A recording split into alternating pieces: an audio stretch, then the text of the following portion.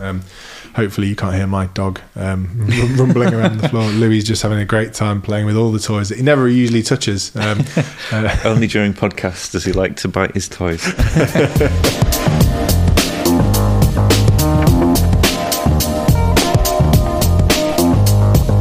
Hello and welcome to Off Script by Hey Radio.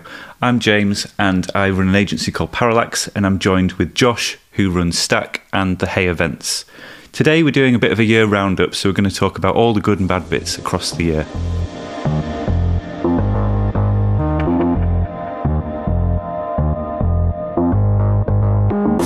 So I think we've had a pretty good run on the podcast this year. I don't know how you're feeling about it. Yeah, it's been really good. Had some good feedback. Yeah, definitely. It's been really enjoyable. It's been nice to talk through a variety of different topics. And as we get towards the end of the year, it kind of made sense to do a bit of a roundup. So I thought we'd do a 2021 developer roundup. Yeah, a lot's happened and it'll be good to chat through. A lot has happened. And as we were compiling we were going through the months, looking at different kind of key events through the months. It kind of came, there's a lot of things that have occurred in the dev community and the wider kind of tech community, I guess. Yeah, and loads of recent security stuff as well, which is causing plenty of headaches. But yes, yeah. What a lovely one to round off December on our monthly run through as well. So we just thought we'd run through the months and kind of talk through things that kind of popped out to us, which is good. So starting in January. Yeah, so first of all, can I just shout out Cooper Press, because Cooper Press runs some fantastic newsletters, Front End Focus and Ruby Weekly, amongst others. Going through the archives of Cooper Press really helped kind of figure out some key events, looking through the months to see what had gone down. So just a shout out and thank you for compiling those archives, because it was super helpful. Awesome. So the first thing I thought we'd kick off with in January, which was important to me, but probably no one else, was Google Cloud Functions added support for Ruby. Yeah, I mean, we've already had Ruby support in Lambda for a while. Yes. There is Ruby on Jets, which is a serverless Ruby on Rails-like framework, which looks pretty cool. Serverless framework supported Ruby for a bit, but yeah, for it to come to Google Cloud Functions, that rounds it off. You've got it in Azure, you've got it in AWS, and now Google Cloud. So. I was really surprised to see it only just being added to Google Cloud Functions, but I don't know why. I just kind of always thought that they supported it, but I think there's possibly a way that you could hack around it. But I think Rails is getting better at supporting serverless stuff. You get that cold boot time though still, don't you? But, I think I guess there's different frameworks that lend itself better to some of the kind of serverless architectures. So some of the more lightweight HTTP handlers and things like that. But obviously serverless even abstracts a lot of that away from your process as well. So yeah, absolutely.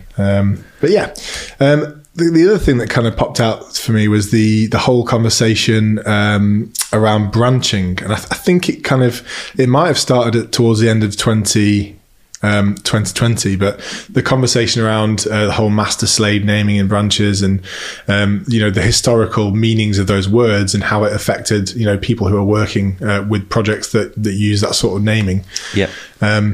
It was good that in January, GitHub added an easy way to rename that stuff in the web UI. And I know that a lot of places followed. I think, I think it might have been Rails or another framework. It might have been Laravel looked at, renaming the main branch and all that sort of stuff. Yeah. And obviously the defaults changed a bit ago, didn't they, on GitHub to main, which makes sense. And the tooling's now, arrived with us early in the year. I think it's quite easy to transition over, isn't it? So. Yeah, I think it was quite nice to see how easy it was in Git. And obviously, I'm sure it was some effort for GitHub to add it, but it was quite nice to see the community kind of follow suit. Yeah, just my muscle memory that needs to catch up now.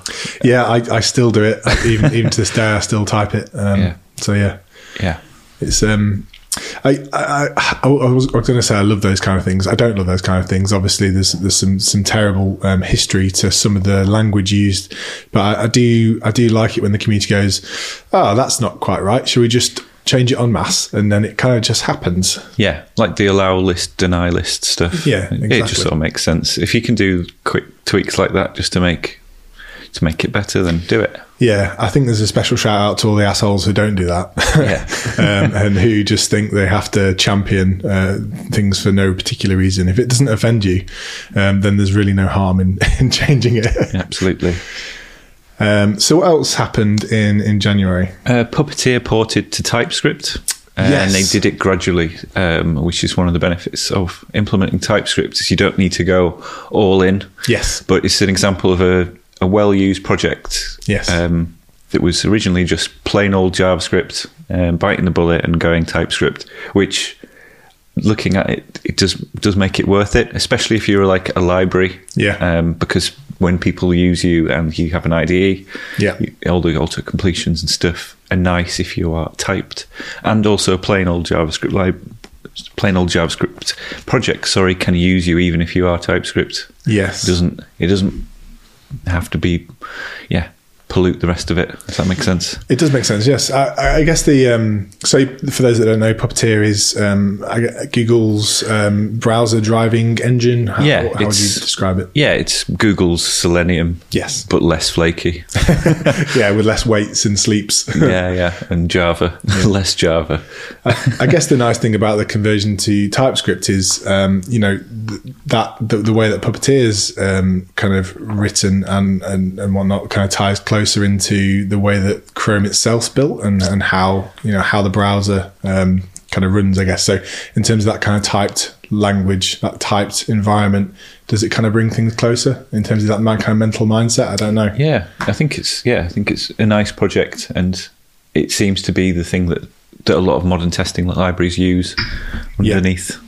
It's just a shame it's just so closely tied to Chrome. Or does it support different browsers now? I think it may support Firefox, but I could be talking rubbish. But I definitely think they made a conscious effort to not be this just works on Chrome, because obviously the different uses for Selenium and whatnot means that you want to use it for testing different browsers, different environments. You don't want to have that Chrome specific browser testing, do you? Yeah. Although all browsers are now Chrome, so yeah, which makes it easier, right? Yeah. So Firefox, well, we'll come on to later. They're not doing so well, but if Microsoft's browser's now Chrome, Opera's Chrome, it's leading down a bad route. Possibly. The whole Microsoft Edge, the whole way that's all gone is really interesting. As I was looking through the year, actually, there was just a gradual mass deprecation of all Microsoft versions of browsers. But this is going to be the new works in IE6, isn't it? Yes. It works in Chromium-based, Blink-based browsers. Yeah, interesting, definitely. And kind of that. Speaking of that moves on quite nicely to some other huge news that landed in January, which is the AVIF image format, which I remember Jake Archibald did a fantastic article on of how to use it. Yeah, so some of the more recent image formats have actually come from video formats. Yeah. So when Flash died, some of the technology from On2 escaped that and formed into VP6, and then Google used that as their video codec. Yeah. Modern image formats came out of that. Sorry about the squeaky dog toy. But yeah, AVIF is basically a single frame version of AV1 video format. Yes. But it's a load of companies come together and they've gone, right, what's bad about video at the moment? Yes. Mostly around patents and the MPEG group, where you have to give license fees to. A lot of people don't realize if you develop something or publish something like a game or something and it uses some technology that the MPEG group holds their rights to, you have to give them some money, and that money is a sliding scale. Which is bonkers, isn't it? Yeah, so you can't then distribute a browser for free because you need to pay somebody 50p a go or whatever it is. Yeah. So they came together and were like, well, this is daft, so we'll pull some patents together and we'll make sure that this is all open and anyone can use it. And it's really good. It's what is it? It's like Apple, Amazon, Cisco, Google, Intel, Microsoft, Mozilla, all the people have come together and gone, yeah, let's do this. Maybe not Apple, but maybe Apple's just sticking with H.264. But yeah, it's good. And you can decide how long you want to spend compressing something as well. Yeah. So if you want to spend an age and really optimize it, you can do that. If you want to compress something really quickly, you can do that as well. And as you said, I think if you've got any forces behind making that work on the web, it's those big big companies, right? Apart from maybe Apple, as you said, that would probably pop it in Safari only and protected it. Yeah, although JavaScript's getting so quick these days, you could probably render it in JavaScript. Yeah, but yeah, it is good.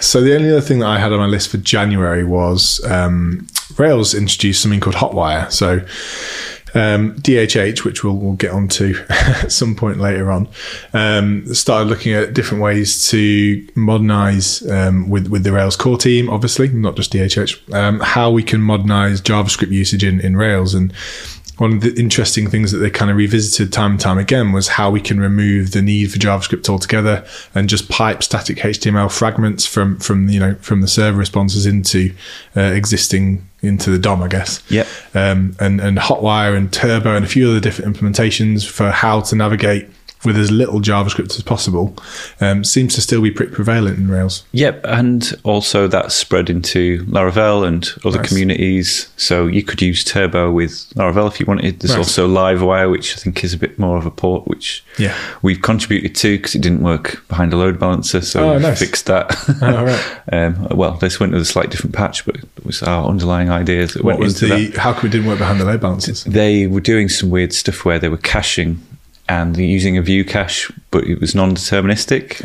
Okay. And then weird things happen, but only at scale. So all the small projects are like, yeah, this is fine. And then we're like, oh no, it doesn't work. Yeah, caching remains to be problematic. Yeah, it just needs someone to use it at scale. Unfortunately, that was us and a few other agencies first. So nightmare. It should now be fixed. Awesome. So I think that concludes January. Quite a lot happened in January. I think kicking the year off with a bang. So I guess moving on to February. One of the things that stuck out to me was an article by Remy Sharp, which was "The Web Didn't Change, You Did." And I think we might have referenced this in one of our first podcasts, actually.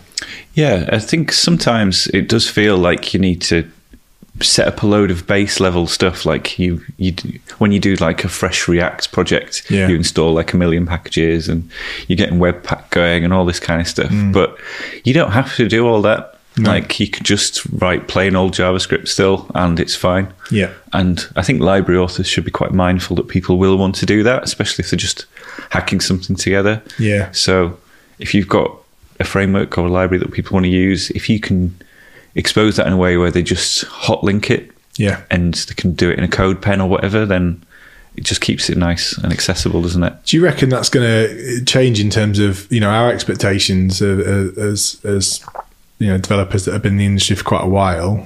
We can remember some of those times where we didn't have the build steps, didn't know that. Do you reckon engineers and developers that are kind of coming to the industry now and are used to those sort of build steps and phases and different compile targets and stuff, do you reckon because that's what they've kind of grown up with and what they've learned, it's less of an issue? Or I don't know. I think it's a lot to learn for new starters, and it's a frustration point for junior devs, I think, especially. But it's a frustration for me as well, because if I'm jumping around lots of different projects and it takes me a good solid hour just to get a local environment going, that's a problem, right? Yeah. But there are new package managers, new things coming out, but it's just more competing stuff that things has to work with. Yeah. I mean, we did touch on this in one of the podcast episodes. Wasn't the web better 10 years ago? And there was just the joy of just including jQuery and cracking on, but you can still do that. But yeah, I do think it's tricky, isn't it? I guess it's also the kind of adoption curve for browsers as well, because we're seeing a lot more support for modules and loading JavaScript from different places and stuff. So I wonder if it's just a case as the eventual target being the browser catches up with these tools, there's less need for the build step altogether, right? Yeah, and it's with HTTP 3 and all that jazz, you shouldn't have to care about the low-level details anymore. Yeah, just back to building stuff and linking to things and... Yeah, interesting. Yeah. The other thing that came out in February was the Microsoft's Edge browser added a kids mode, which I thought was a worthwhile thing to mention, because I think first of all, obviously, you want to make sure, the younger generation are safer online. There's lots of different apps that have Netflix's kid mode, for example, fences off content, make sure they can't access some of the kind of more mainstream films and episodes and stuff. But I thought it was quite interesting to see how we fence it off in an environment that is made to not be fenced off. Yeah, that must be a really tricky problem. Like if it's based on an allow list, then how do you discover content that sits outside of that? But I guess if it's for very young kids, then it does make sense, doesn't it? Because you just want them to stumble across well-vetted content platforms like YouTube Kids and all that kind of stuff. It's a tricky one because, I'm not a parent, but I can imagine it's a bit of a minefield. You want to plonk your kid in front of a computer, but don't necessarily want all the guardrails to not be there. Yeah, the more I started thinking about this, the more complicated it became in terms of it's not just an allow list of sites, it's also functionality on those sites. So, from the more trivial ones like allowing notifications and, all of a sudden you've got different ways for content to be piped to that user. But also things like microphone access, video access. Oh, yeah. All those sorts of things. I hadn't even thought about that. Yeah, the more I thought about it, I was like, oh, actually, it's actually the functionality of the browser itself which you want to fence off as well. Yeah, no, absolutely. That all needs turning off, doesn't it? Yeah. But that also raises an interesting challenge for authors of these websites that are aimed at children, because all of a sudden you're relying on modern technologies, but they might not be accessible. Which kind of makes you fall back to a more limited web, I guess. Yeah, and advertising as well, that probably wants to be blocked. But yeah. Definitely. So the other thing that happened in February, which was exciting for me, was the release of Sonic Pi 3.3, which I don't know if you played with. It's amazing. I need to see you use this. Oh God, it's amazing. It's for those that don't know, Sonic Pi is a sampler or a kind of synth written in Ruby. So there are different versions of this for different languages, but Sonic Pi is one written in Ruby. It's amazing. You can basically create full audio tracks, full productions with Ruby, and program samplers, program drum machines, program synths. What's really cool is you can take input from different environments. So you could take, live input from like a microphone, augment the waveforms, and then produce completely, computer generated music. Ace. This sounds like the nerdiest gig ever. I mean, it's going to be great though. It's amazing. Yeah, it's not a heavy hitter for First Direct Arena or anything, but I think you'd sell tickets. To probably a couple of people. But yeah, I'd highly recommend having a look at it. It's amazing. Really awesome. Cool. There was a not Code in the Dark. That's an amazing event in Leeds. But there was an event. It's kind of like a live coding music event where you go and watch DJs that do that. I can't remember the term, but it's quite popular now. Like VJ sort of, but not God, with code. I sound old now, don't I? What are these kids up to these days? I'll remember it and put it in the show notes when I've remembered. But I was always fascinated with going way back to the sort of Winamp visualizations and how you could tweak the code for those and just play around and download bits off the internet. It was Milk Drop was the one that was really fascinating to me. But I love that. Yeah, so cool. Just mess around with some formulas. No idea what they did at the time, but I still don't know how Sonic Pi works, but it's cool because you can just sit there with a beer and get like an arpeggiating kind of synth working, and it's great. Just ace to and like live code it. Yeah, proper cool. Awesome. Also in February, Homebrew 3 was released. Yeah, which I love and hate in equal measure. It seems like it just every time I upgrade my Mac, something falls off, and it's usually Brew. And I can't blame Brew itself because it's doing a very good job at trying to wrangle loads of different packages. An almost impossible job, right? Yeah, but it's a pain point, isn't it? Yeah, it's like Webpack. It solves one problems and creates other ones, but it's not the problem of the tool. It's just the complicated environment of which these things have to work. Yeah, and me and Brew have made friends again, and we've got a list of commands that I'll run. Yeah. And that'll make it okay again. Stop the services, upgrade it, do some weird, funky clear stuff. Yeah. My Brew Doctor is my friend. Yeah, exactly. Why is it not working? I know which folders to just delete, and then, Yeah. Yeah, thank you, Brew maintainers. Yes, we'll get onto maintainers actually a little bit later, because I think one of the, and certainly something we saw from this Log4j exploit, is that the maintainers often work on these projects tirelessly for free as a passion to make things better, and I don't think that's recognised enough, is it really? No, I mean, think of the amount of time they must be saving people, and these should be big infrastructure projects for large organisations. They should be contributing to Brew, if not with time, with money. And because their developers use it. Totally. I mean, can you remember the days of like early Mac upgrades before Homebrew? You know, you had no idea what was going on, what versions you had installed. It was chaos. You had a smattering of sort of Mac apps to install servers and stuff. MAMP and whatever. Oh god, yeah, I remember. It was chaos, wasn't it? Yeah. So thank you, Homebrew. I guess is the message there. So moving on to March, March was also quite a big month. I think it celebrated 10 years of open source visualization with D3.js in March, which, D3.js was one of the first to really show how visualization could work with JavaScript, I think, anyway. I don't think I'm wrong saying that. Yeah, it's been really good for us. We've made some cool stuff with it. It's sort of anything from sort of the exploratory to the explanatory is how they describe it. But just tinkering with data lets you understand how it actually works. There's been some really good sort of COVID related graphics and stuff built in D3 which explain how stuff actually happens underneath. And there's a really complex website which actually shows a relationship between different variants, which is way over my head. But it uses D3, does it? I don't know if it uses D3, but we must use something similar, yeah. Oh, wow. But yeah. It's when you see data sets like that with, visualized with D3 or something, you realize how powerful those tools are, because they can make sense of really intricate data sets. Yeah, definitely. I think Guardian were using them for a bit, weren't they? Oh, were they? Yeah. Because I know that Green Socks become quite popular. I know it's slightly different in terms of animation. It's an animation framework. Yeah.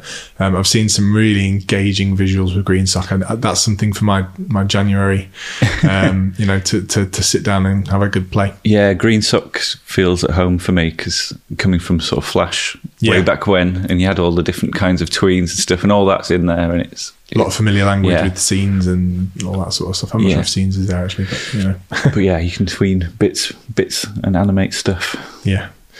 Ace. The other thing was March also saw Ghost 4 being released, which is that famous CRM. It started as a CMS, yeah. Yeah, it started as a Kickstarter, didn't it? It was going to be a Kickstarter for a WordPress theme, and then it grew arms and legs, and they decided to rewrite WordPress in JavaScript. Amazing. Well, the blogging part of it anyway. But yeah, it looks cool, doesn't it? It looks amazing. I still haven't really played with Ghost 4, but I love where all of this stuff's going in terms of, and as you said, I love their approach for headless CMS, headless, and also with that kind of nice editor implementation in JavaScript. I think we started to see more of the decoupling of the nice front-end experience for an editor, which hasn't always been present in WordPress. Yeah, that's it. I mean, they're sort of competing with like Medium and other blogging platforms, aren't they? But very similar stylistically, wasn't it? Yeah, I think Medium captured a load of mindshare early on, and then they started putting the paywalls on it, and everyone's just sort of like, right, what now? Yeah, it was so frustrating to see what happened with Medium, because it was such a nice product experience, such a nice environment to share your work, and then they made it very obvious that they owned it and you shouldn't really put your content there. Yeah. It's quite sad, really. It is a bit sad. Yeah.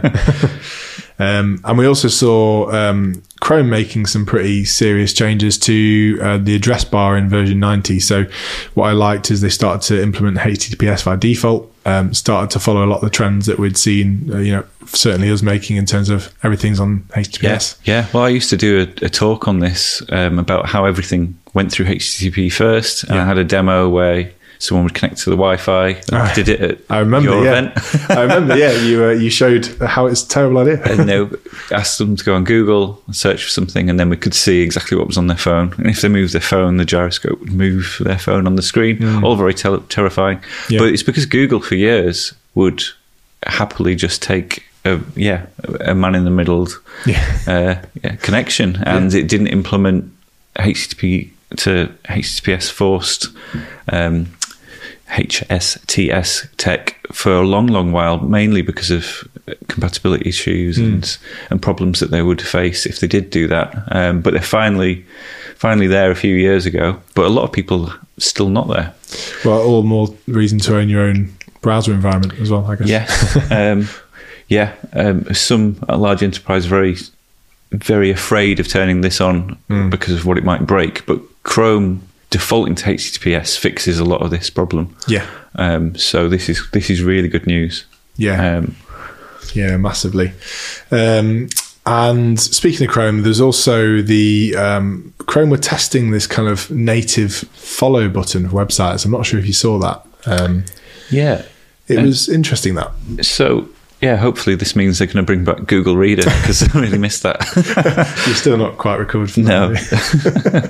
Still a bit upset. Sorry to trigger you on that one. That wasn't intentional. Maybe one day they'll bring it back to a huge fanfare. Maybe someone somewhere in Google is looking at how they can bring back Google Reader. I think they only killed it because they had that shit Google Plus product, didn't they?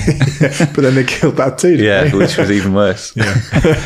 So the follow button kind of baked into Google was an interesting idea, and it raises the interesting questions around, where should kind of native web functionality stop and where should kind of custom app functionality begin. I don't think it actually got anywhere. I don't think they ended up implementing anything like that, did they? I haven't seen it, no. Traction. But yeah, and the only other thing that really flagged to me in March was there's a Rails issue. I don't know if you saw this, but one of the maintainers of one of the gems that supported Rails noticed I think it was the licensing on the gem was wrong. Yeah. So they yanked the gem and republished the gem, but doing that broke everything. As we've seen with loads of stuff like it. What was that one? Left pad NPM and all sorts. It's just ridiculous how brittle everything is. Yeah. When dependencies like that are there. The house of cards. Yeah. But it goes to show like a reasonably innocuous decision to try and do the right thing by, again, a maintainer that probably has very little praise. I'm sure he had some nasty emails in his inbox or on the issues. Well, every build server breaking is you're going to get a few angry people, aren't you? But again, it prompted the point of, hey, maybe we should do some sort of sponsorship model for open source so we can look after these things. Yeah, definitely. So on to April, which is the month of horrendous internet April Fools. I can't remember any particularly terrible ones this year. I think a lot of companies didn't bother with a full April Fool, did they? No. Did Google do a few? I can't remember, but I think the pandemic was the biggest April Fool, and everyone was getting quite tired of it by this point. Yeah. So, and then Basecamp had a bit of an April Fool, didn't they? Well, unfortunately, it wasn't. They told their staff to stop talking about politics at work, and that went down like a lead balloon. Yeah. Particularly interesting considering one of the founders speaks predominantly about politics, both at work and outside of work. I think they just really dropped the ball there. I wonder what happened. Was it egos got the better of them, or was it just, I don't know what happened. I don't know. They were the poster child for the industry. Yeah. Like, this is the cool way that you can turn an agency into a product company and make cool stuff.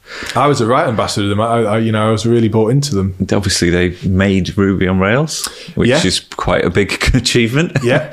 And wrote some great books, which I still would follow the advice in those books. Yeah. And then completely shat on their staff.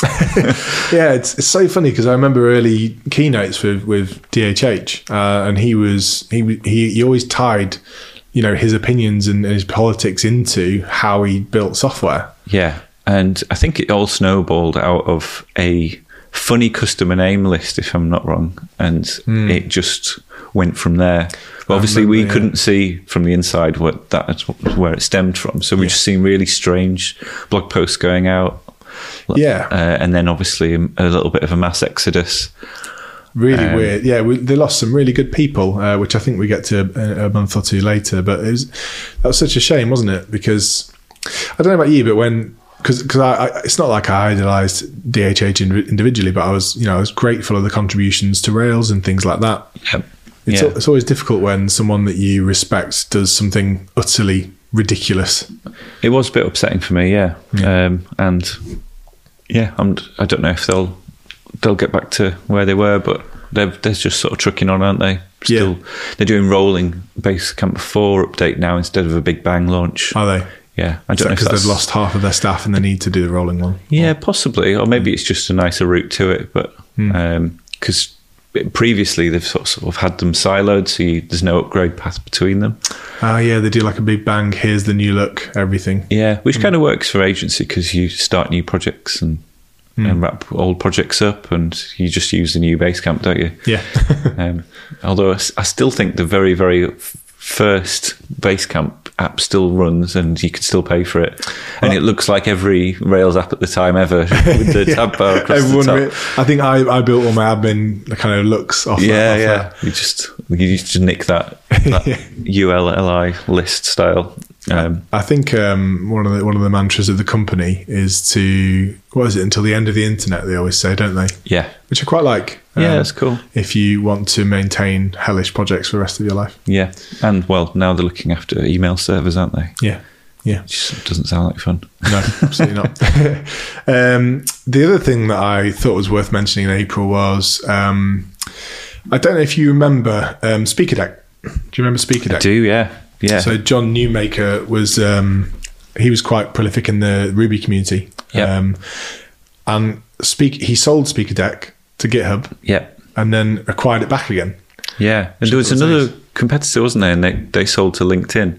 What was that one? SlideShare. Ah, yes. And then it went a bit corporate, didn't it? Yeah. But there was a problem that, like, you have a load of slides at the end of a talk. You need to upload it somewhere. You don't want to upload your keynote. Yeah. It was good. I liked how that kind of changed the way that people did talks as well. They'd be like, before they start, they've linked to the link already, so people can go and view the slides along with the talk and everything. Yeah. Well, I took inspiration from Holman at GitHub. He used to publish his slides on it, I think. And it's just like nice, big, chunky font, not too wordy. Yeah. Like almost like designy. I remember because he worked with Kyle Neath, didn't he? Yes. He was also of GitHub fame. And I remember Kyle also went with like really amazing color palettes and really nice slides. Yeah, and that's where I pinched my slide templates from. Well, you can't beat a good palette, can you? Yeah, that's it. Choose some nice colours, nice chunky fonts. Yeah. Job's a good one. Yeah, I think that approach to doing slides has really changed how I build presentations when I'm doing actual public speaking. I hate this this kind of common thing where you've got a PowerPoint jammed with like a whole paragraph of stuff really small. Then it's not a slide, is it? Let's be honest. You're using the wrong medium to communicate there. Yeah, that should be a document. It should be a document. or it should be a Confluence page or something like that. Yeah, definitely. So that was April. Into May, I'm going to have to shout out that we ran All Day Here Live. That went down really well considering we were still, in the depth of a pandemic. That was the second live event we'd done. We streamed it. We welcomed Phil back to Leeds, which was great. Yeah. So we did a kind of hybrid event. Really good food for thought for next year. Hopefully, really do fingers crossed that, we'll be able to get back to events how we used to do them. Here's hoping, because we really enjoyed the All Day Hey in person. So, it's good. You just meet so many nice people and get to have a chat, don't you? That's it. Yeah. And I guess also in May, just to back onto what we were talking about before, really the effects of some of the things that had happened off the back of that Basecamp flare up, I guess, the whole political conversations at work, saw some really big effects knocking onto the open source world. So Sam Stevenson, an absolute Ruby powerhouse. Yeah, basically wrote everything. Yeah. He's Turbo Links, all the things. So much stuff. Pow, he wrote that amazing server called Pow. I don't know if you remember that. Yeah, I do. Just such huge contributions to open source. He kind of walked away from a lot of it because he was, burnt out, sick of it. What a shame, Yeah, it is a shame. And also, George Claghorn resigned from the Rails core team. The Rails core team then had to issue a statement saying, who controls Rails, who influences Rails. Rails is not Basecamp, really distancing themselves from the messaging that had happened before. Yeah. It goes to show that kind of sponsorship from a corporate party can go both ways, in terms of that you're both responsible for those actions, I guess. Yeah, it's tricky, isn't it? Yeah, it is. Yeah, real shame. So moving on from that, what else happened in May? So Sublime Text 4 was released. Lovely. That's the text edit you want if you accidentally open a SQL export. Yeah. Or .isf. Yeah, it'll just crack on. Yeah, I still love and use it to this day. I've had a little play around with VS Code and all the other ones. I'm sure it's just me not wanting to learn new things also. But yeah, I've moved to VS Code now. I'm no longer on Atom. I'm no longer a dinosaur. I'm going to have to get involved, and I'm feeling left out. Yeah, I think Sublime has. It's weathered the storm a bit, hasn't it, in terms of editors? I think TextMate is dead, isn't it now? That's a blast from the past. Yeah, I remember there was some early Ruby on Rails video courses. Was it Peep Code? Yes, Peep Code it was. And that's where I first learned about TextMate. I was like, this is great. Yeah. It's lovely. Loads of cool little plugins, and yeah, it was fantastic, wasn't it? Yeah. But yeah, okay, so that's a little nudge to me to get stuck into some slightly newer IDEs, I guess. Definitely. What else happened in May? We had 25 years of CSS. It was the anniversary of style sheets. Yeah, that's mad. Yeah. I remember pitching to my old boss that we should move away from table-based layout to CSS. Yeah. And it wasn't quite there. Because IE 5.5 for Mac was still absolutely atrocious at rendering it. And that's what our client used. Yeah. So we ended up writing it twice, once in CSS. And again, sadly, back to tables with spacer GIFs in. But that was a long, long time ago. But yeah. Spacer GIFs. Oh, man. Yeah. Showing my age now. Wow. Yeah, and kind of speaking of nice link there into it's actually 11 years of responsive web design as well. Nice. So I guess those spacer GIFs wouldn't really fare very well in terms of responsive design, would they? Really? Yeah, it was nuts. So when you think back to it, we used to have we'd look at what the BBC were doing, and then they're like, well, it's about 600 pixels wide or whatever it was. Yeah. And you'd make your website that wide in a table and center it. And that's it. And then when responsive web came along, you're like, you can't do that. And then the first sort of iteration of it was awful. It's like the line lengths were too long. Like you're just like, this just stretches over the screen. Yeah, but it's what the browser does by default. But we were so not used to it that web design just went a little bit wobbly for a bit for me. Yeah. And then I think we're in a pretty good place now. Obviously got loads of different pixel densities and screen shapes, and everyone's sort of got used to all the concepts that are needed to make it work. But yeah, it was an exciting time trying to figure all that out. Yeah, it's always a nice blast from the past when you visit one of those old sites. And obviously now we have disgustingly large monitors, know, and you just see the tiny little portion in the top left. It's just fixed there. Yeah. But we had to do all sorts of hacks to get stuff work, like negative margins and stuff to get stuff like a little column on the left and a column on the right. That wasn't obvious. Yeah. That was a hack. It's true, actually. Yeah, because now we're kind of used to where you've got all your Flexbox, you've got your general kind of containers, and how we're used to working. Yeah, it's easy to forget how far we've come. Yeah, and obviously different box model modes. Yeah, I accidentally implemented it the right way first time, and then everyone did it the other way. Yeah. It was a good journey. That interesting history, isn't it? So moving on to, June was an interesting reminder that there are still some really key pillars of the internet that when they go down, it really does cause a lot of problems. Yeah, we have been seeing this more and more where you'll notice, that website's down, but also this one and this one and this one. It's because they're all running on the same infrastructure or they're using the same CDN. So unfortunately this time it was Fastly that got bitten. Yes. And it was a single customer updating a setting somewhere in an admin panel, press save, and then they took Fastly down, which is quite terrifying. Quite terrifying, but also, really relate to the engineers working on that. I could totally see how that would happen. Yeah. Like transform that config into a rule set and then deploy it out to all the nodes. Yeah. And then totally could happen. I guess it's at this point as well, someone would be like, multi-cloud, do all this and that. No, stop it. Don't do multi-cloud.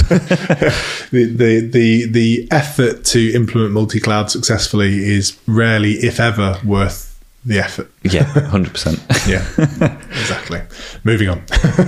I guess also there was an interesting kind of revelation in June around, I don't know if you're aware of the maintainer of Prawn or if you're aware of the Prawn library. Yep, I'm acutely aware of Prawn. It's a PDF generation library, which I have some experience in. Yeah, because you have built a PDF library in JavaScript. Yeah, which is... interesting. But I think I feel the same as this maintainer. It's like, you have a use case for it at a point. Yeah. You see if it's possible, flesh it out. Everybody wants to use it, but nobody wants to touch the code.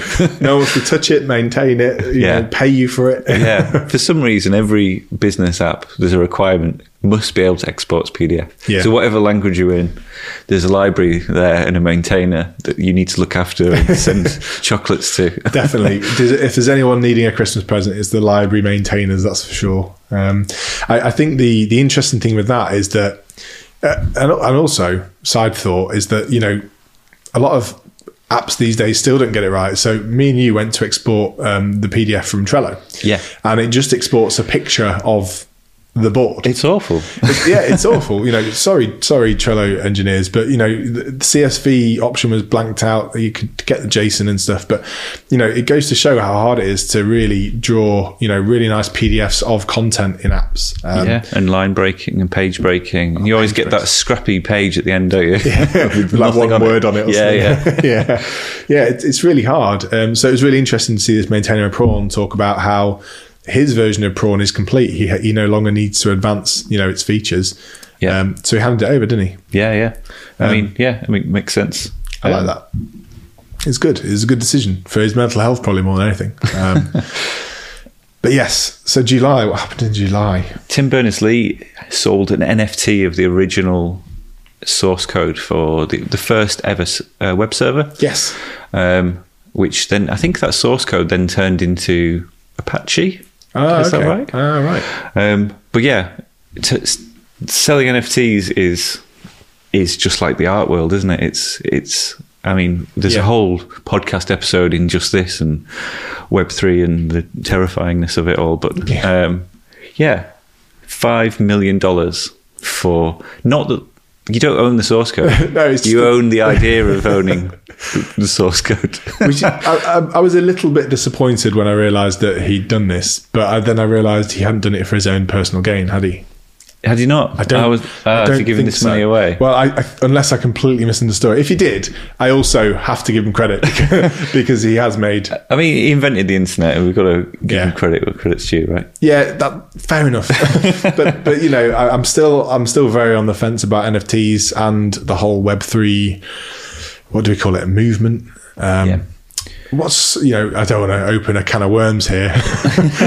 What's your view on that? It seems like hundreds and hundreds of years of ownership law and everything that's gone into how we commerce and do stuff and get refunds and all that.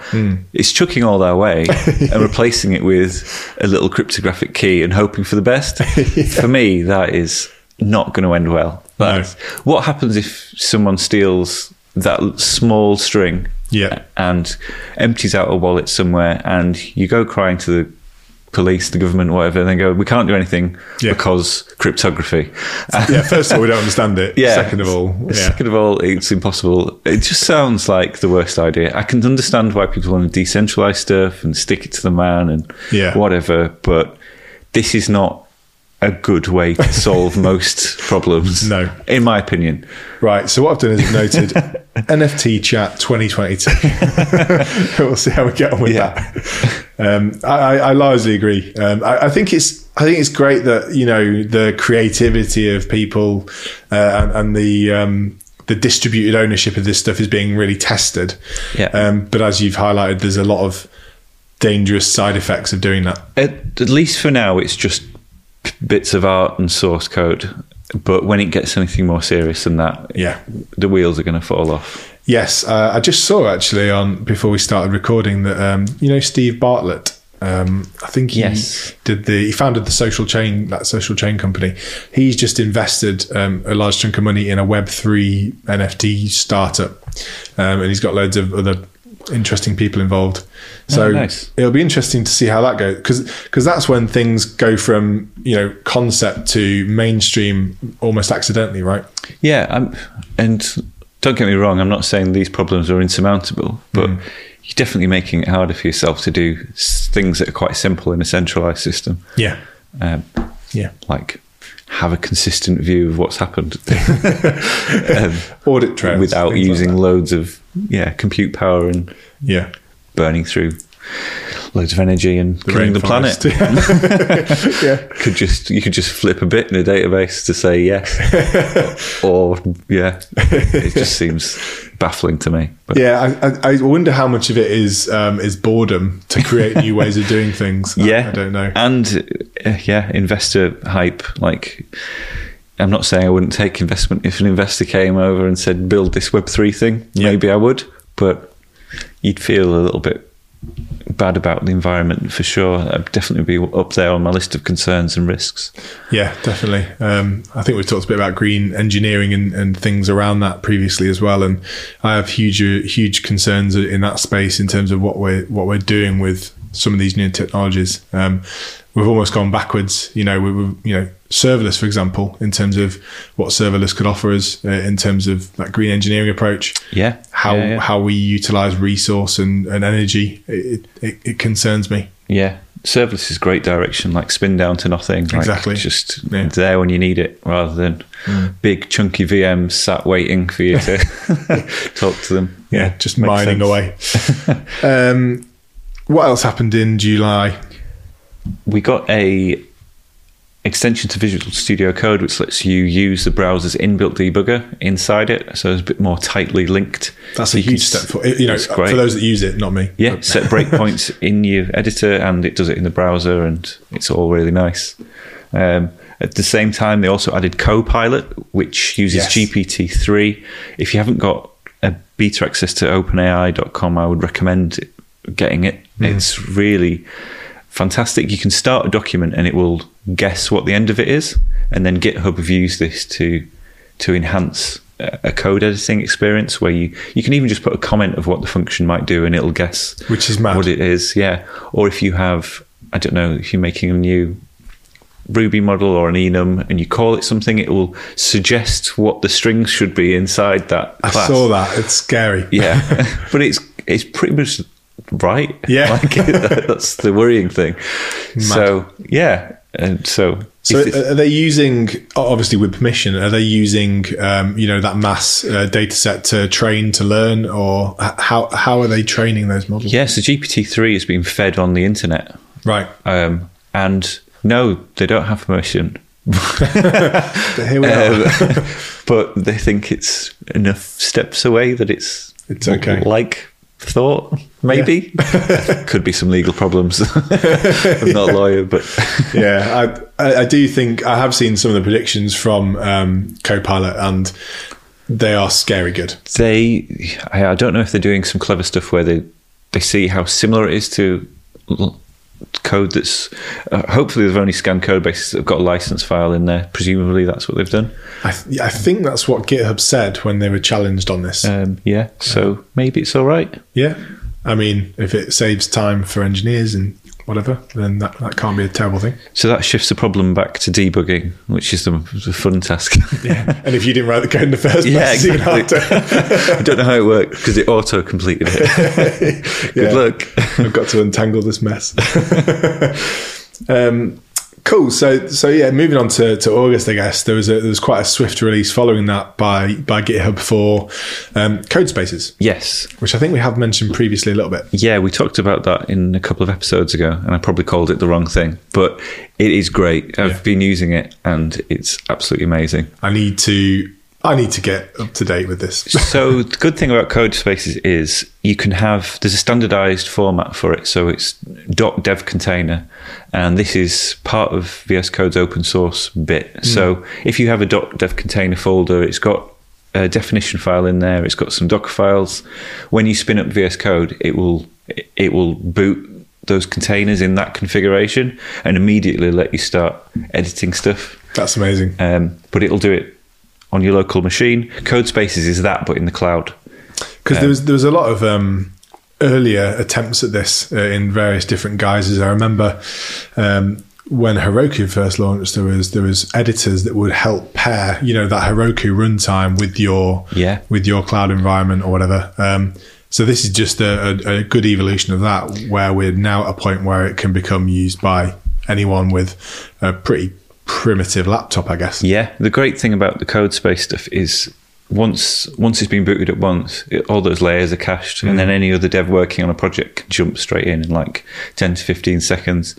Like if you're running like legacy or unusual projects and you want devs to jump on them straight away and make a quick tweak, that's huge, isn't it? You just saved them half a day of messing around on their laptop to switch Ruby versions or PHP versions or whatever it is. That is huge, because I was recently revisiting a legacy project and had to get old versions of Ruby running on new versions of macOS and all sorts of fun things. So that's huge, isn't it? Yeah, we're blocking out some time now to actually go back and put these dev containers in legacy projects, because a lot of them will be the same. So once you get one right for a type of project, it should be, touch wood, copy paste between them, and then we're laughing. Yeah, cool. So also in August, Chrome started talking about their intent to remove support for cross-origin iframes. Yep, which breaks a bunch of stuff. Yes, even Google services. Yep, and they did that as a trial, didn't they? And then they rolled it back. Yes, it caused a lot of angry responses. Yeah. The problem with the web is it's layered loads of different tech over the years, and advertisers and other people have misused it. Yeah. And I'm guessing they want to stop people making dialog boxes in adverts or third parties scripts or whatever. But yeah, you can't change stuff that much. No. So it's a tricky one, really. It is tricky when, as you said, when people use unofficial APIs to achieve, product features. It's really hard, because some of them will be legitimate and some of them will be maybe more malicious. Would it be fair to say? Yeah. So yeah, it's tricky. Because I remember when an alert box used to block your whole experience on a computer, like that's you done until you click OK. Yeah. And now browsers have sort of made it happen just in the tab, which makes it less intrusive. Yes. So yeah, there's ways around it. I don't think they should start yanking features out of what works. No.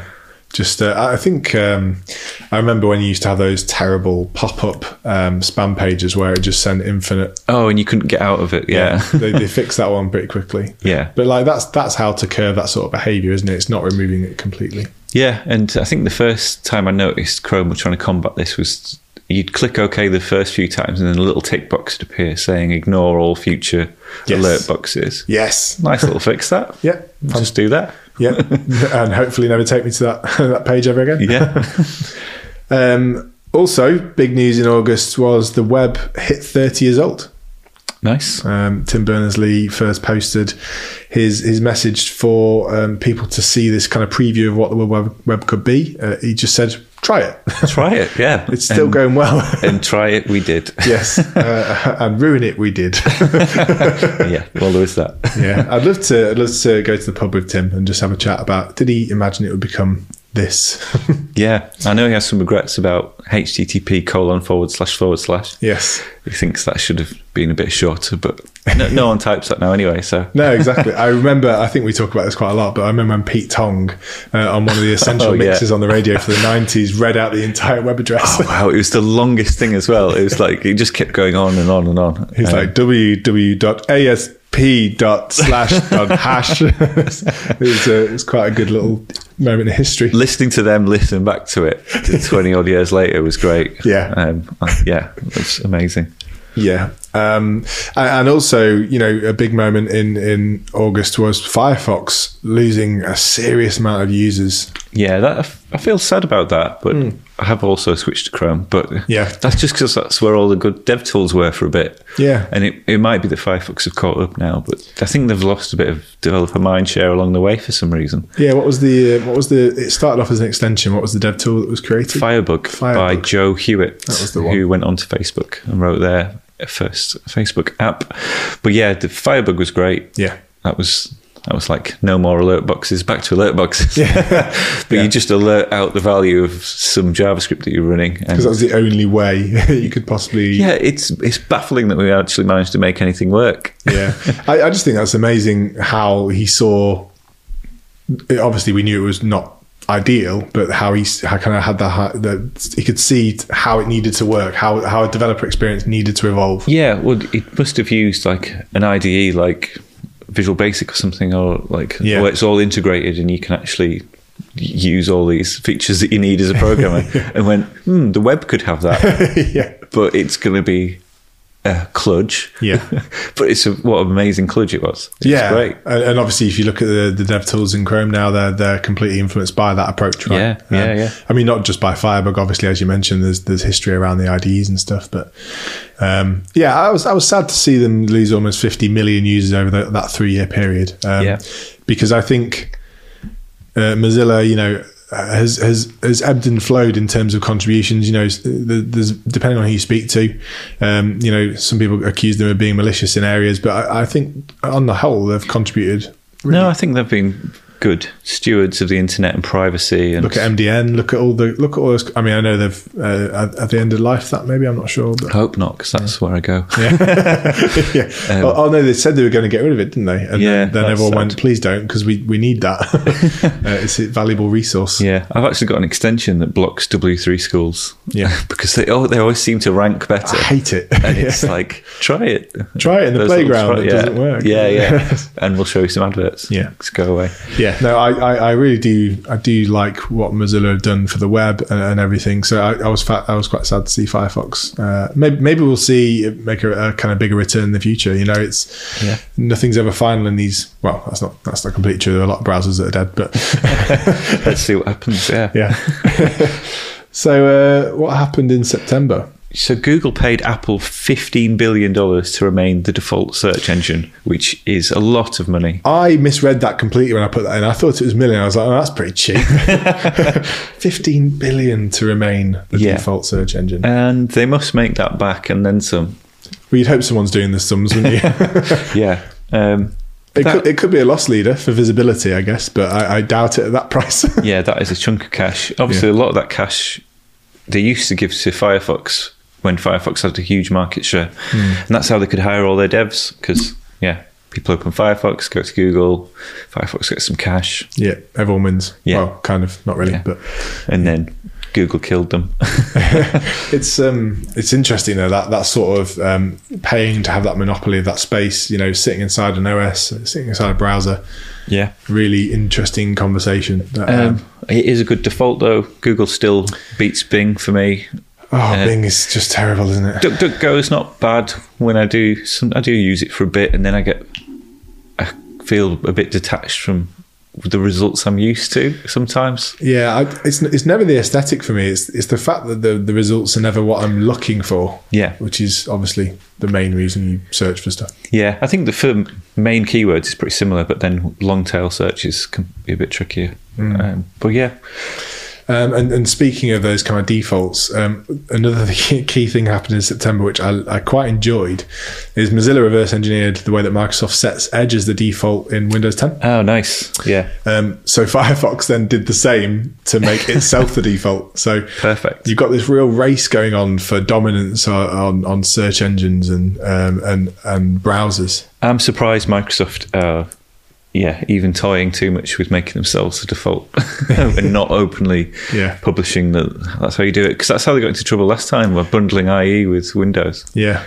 If you look at going back in history, if you look at the way that Microsoft operated as a business, the way that they've, you see those famous email trails between Apple and Microsoft, the way they try and get a competitive advantage in the edge, excuse the pun, it's never really been through publishing open standards in that way, has it? Yeah. They had that extend, expand, extinguish internal line. But the extinguish bit wasn't part of their public policy, but that came out in all the court stuff, didn't it? Yeah.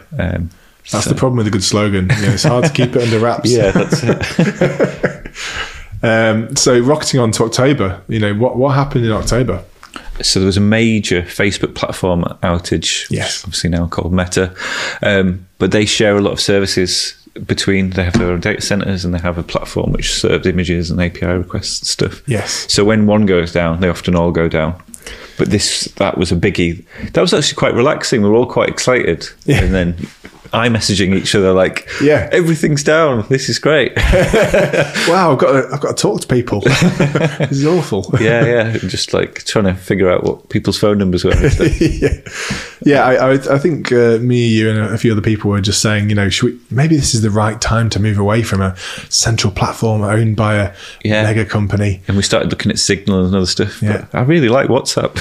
So within a roughly 1 hour when it come back, we'd moved back to WhatsApp and forgotten about the whole deal. Yeah, it's nice trying some other stuff though. It was a good try. I think the interesting thing about that, and also Cloudflare did a fantastic write-up if you haven't seen it on the outage, but it went quite, I really felt for the engineers because it went quite wrong for them in terms of, I think it got so bad they'd locked themselves out of their data centers due to how it was all plugged together. Yeah, so this was BGP's issue, wasn't it? So this is how internet traffic gets routed. You advertise, here I am, this is how you get to me. It's very much a gentleman's agreement, these protocols. There's like some tooling. I know they use ExaBGP, which strangely I've contributed to. Just some documentation, but still, ticks a box. It's a contribution. I didn't write the code that went wrong. Disclaimer. But they basically advertised to the internet that they didn't exist anymore. Yes. And then everything inside their network stopped working. So things that controlled the doors stopped working. So they literally just locked themselves out of everything.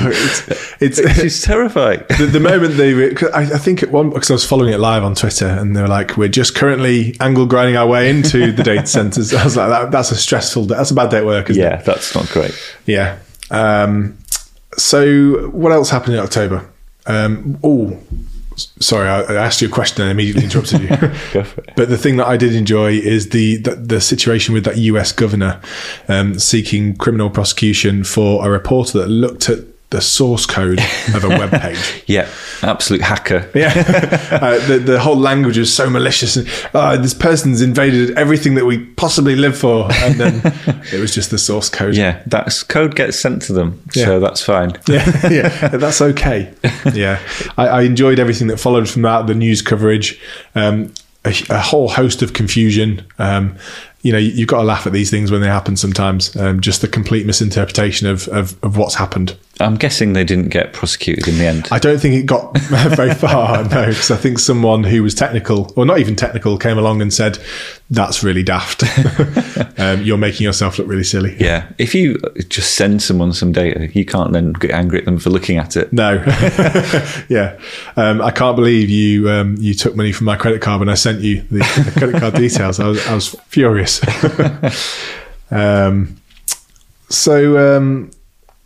One of the thing that came off the back of, sorry, I'm jumping about a little bit here, but there's just so much that happened in October. But one thing that did come off the Facebook and general Instagram everything outage was owning that little corner of the internet for yourself. So, building your own personal site, obviously it's become a lot easier to build static sites and deploy them using various technologies. One of the things is it was a frank reminder for engineers and developers, and also just most people really, that your data on these platforms probably isn't yours to own and look after. Just a kind of nice reminder. Yeah, definitely. Hopefully you can't hear my dog rumbling around the floor. Louis is just having a great time playing with all the toys that he never usually touches. Only during podcasts does he like to bite his toys. Anything else in October that we've missed? Don't think so. One thing I did just to kind of final mention for October was Lee Veru pointed out the whole situation with standard dialogues, controls, and the emoji picker. In terms of, if you go on every different app, there's a different version of an emoji picker, sometimes with custom emojis for that platform or app. It's time we had a more native approach to, or at least how to trigger the emoji picker. But I wonder if that's something we'll see over the coming months. Yeah, absolutely. There's a group of people working on prototypes for select drop-downs as well. I think Edge first, so it must be Microsoft sponsored, you'd assume. But yeah, they're looking at like when you implement a custom select dropdown, obviously there's a lot of code that needs to be done for accessibility, using the keyboard up and down and all that kind of stuff. So if browsers could do that out the box, they're looking at ways of doing that. But yeah, it's very up and coming. That I think it's been long overdue. Yes, absolutely. And that kind of moves on nicely to November, which is Microsoft.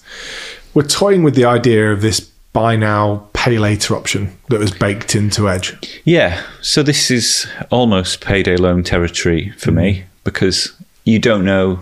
You're basically lending, aren't you? Yeah. And should that be baked into a browser? Maybe not. There's a lot of scrutiny around Klarna in the EU at the moment, especially around Christmas time, because you could go to multiple of these companies and do pay later, rack up a load of debt, and your January, February, March looks pretty bad. Yeah. I guess the only redeeming factor is that you are actually buying a thing, so you could probably return it if you made a mistake. It's not like cash, but still dubious for me.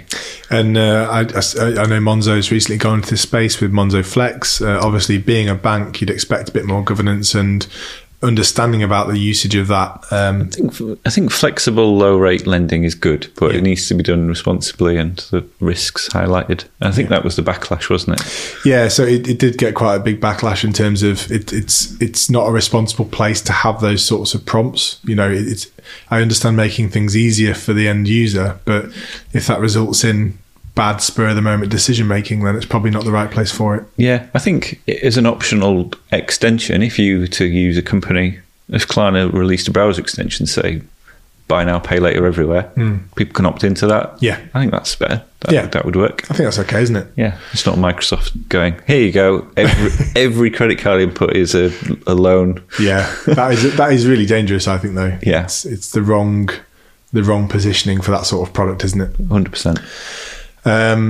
So I think that was oh no, there was one other key thing that happened in November, which was huge news for the dev community, which was Netlify raised well over $100 million to grow its dev platform. I think this is a huge win for the community, a huge win for Netlify. You know, I am a fan. I've not hidden that in the past. You know, so I think it's amazing to see what they're going to do with that capital, how they're going to push forward that platform, and see how they kind of give back to the community. I saw they're doing a good thing this month in December for all those old domains that you had lying around and you'd never built side projects for.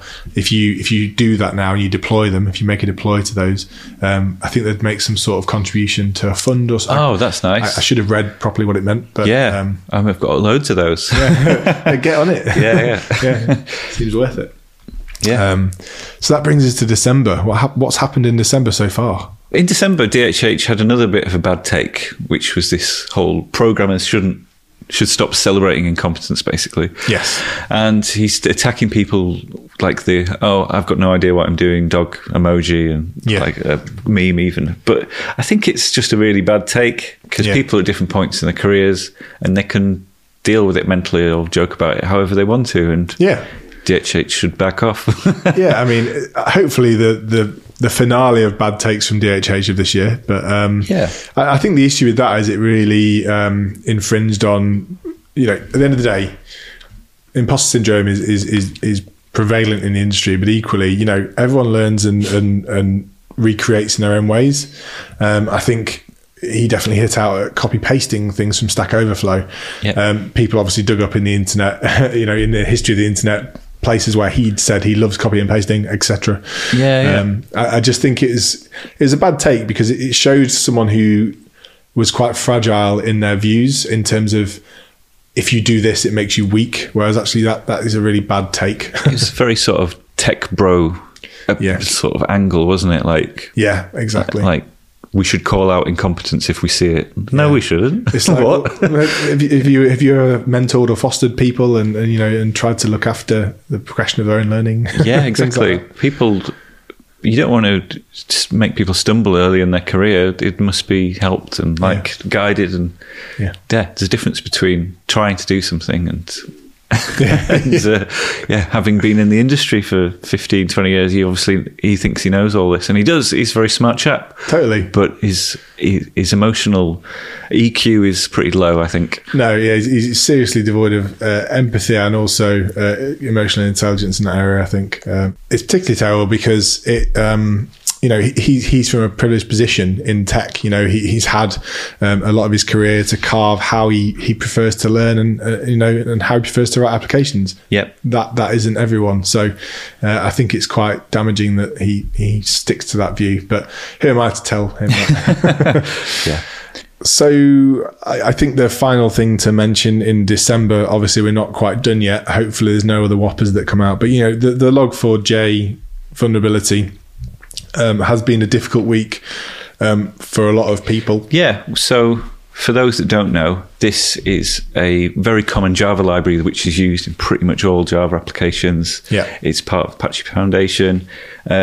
Even big players like Amazon's S3 were affected, so you could just do a GET request to S3, yeah, and it would go and contact an LDAP server, and then if it responded with some Java code, it would execute that Java code, yes, which is pretty bad. It's probably as bad as it can get, and it affects everything. So, yeah, we've had a fun week patching a few bits and pieces that use this. Yeah. Also, late last night, I was looking on the internet, and the patch that they released doesn't actually fix it. I saw there's going to be circumstances. So, yeah, there is another patch to do. So yeah, this is not good. This is hundreds and hundreds of thousands of hours of wasted time, and money. But it's not on this one guy's to do. It's not his fault.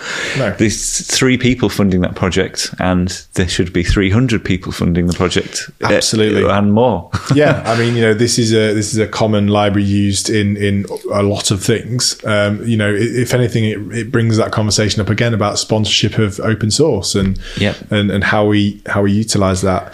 One of the things that I think is interesting with that is So I think the reason it was the way that was triggered was through string interpolation, allowing the LDAP call. That's right, yeah. Now, design-wise, I appreciate the flexibility of such a thing, but how string interpolation is then calling, an LDAP server or something, there's a lot of questions. But again, just to be crystal clear, it is not on the maintainers for this issue. This seems to be a uniquely Java thing where everything's infinitely extendable, quite weighty, lots of abstraction. You can't possibly understand it all. Yeah. I think it's because it's sort of more enterprisey and everyone likes everything to plug into everything else, and it's back to what we were saying earlier about how some people find good and bad ways to use these features. Sadly, this was exposed through, I think it was through a header originally, wasn't it? Anything that could be logged, if it has that string in it, might trigger the bug, which is such a wide I know. It's such a wide surface area of attack. Such a wide surface. But there are mitigations. You can obviously put rules in your web application firewall, which is that's what you do on a Sunday as a quick fix, and then you just have to patch and look at everything, because you'll be surprised how many Java things you have lurking. Maybe you've got Kibana or Logstash, or there's loads of Atlassian products that are affected. Everything is affected.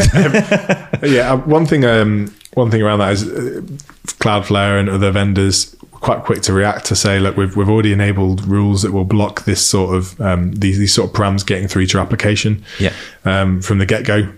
That's another benefit of using some of these sorts of tools. Definitely. And obviously using maintained systems, maintained services.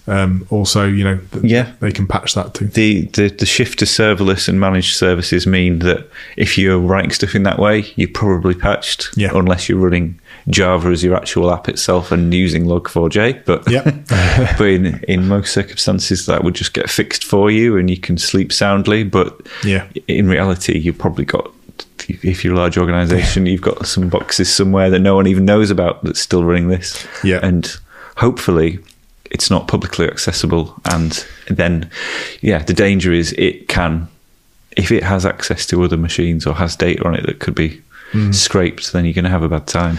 I mean the blast radius of this sort of thing is huge. If I've looked, even phones and networked phones are affected by this sort of stuff. This will be years of damage. This will carry on They'll still be shipping. Cisco will still be shipping phones with this vulnerability on for many years to come, because it just takes so long to get everything updated. Yeah, well, imagine, the firmware that runs on those phones, getting that updated overnight and patched, and I imagine that's a huge task. Yeah, and not every company is going to be forthcoming about their use of Log4j necessarily, and it's just going to be cost prohibitive.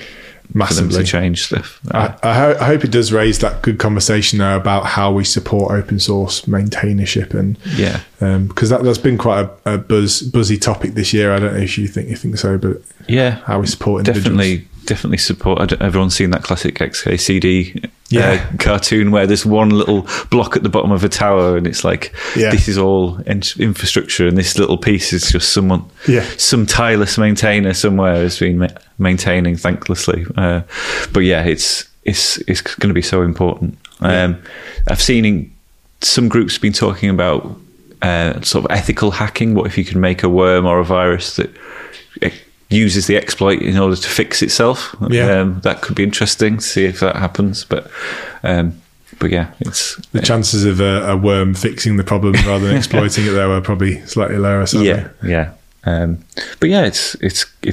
is a bad thing that's happened, and the industry is going to have to take some time and reflect and figure out how to fix it long term. Yeah, absolutely. Well, that kind of concludes the roundup. Thanks for sticking with us. If you've this is probably one of the longer episodes that we've done. We can talk crap, can't we? Yep. This is our lives. Yeah, this is generally what me and James talk about quite a lot. But no, I guess the only final thing to say there is thanks for sticking with us this year. It's been good. Yeah, thanks for tuning in, and we'll talk more rubbish next year. I hope you join us then. All right, thanks, James. Thanks. Bye.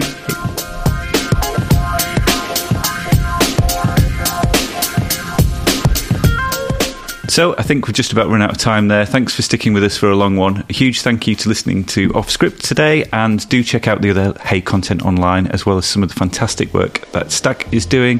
Hit subscribe to get some more of this content in future. Thanks very much, and have a really good new year.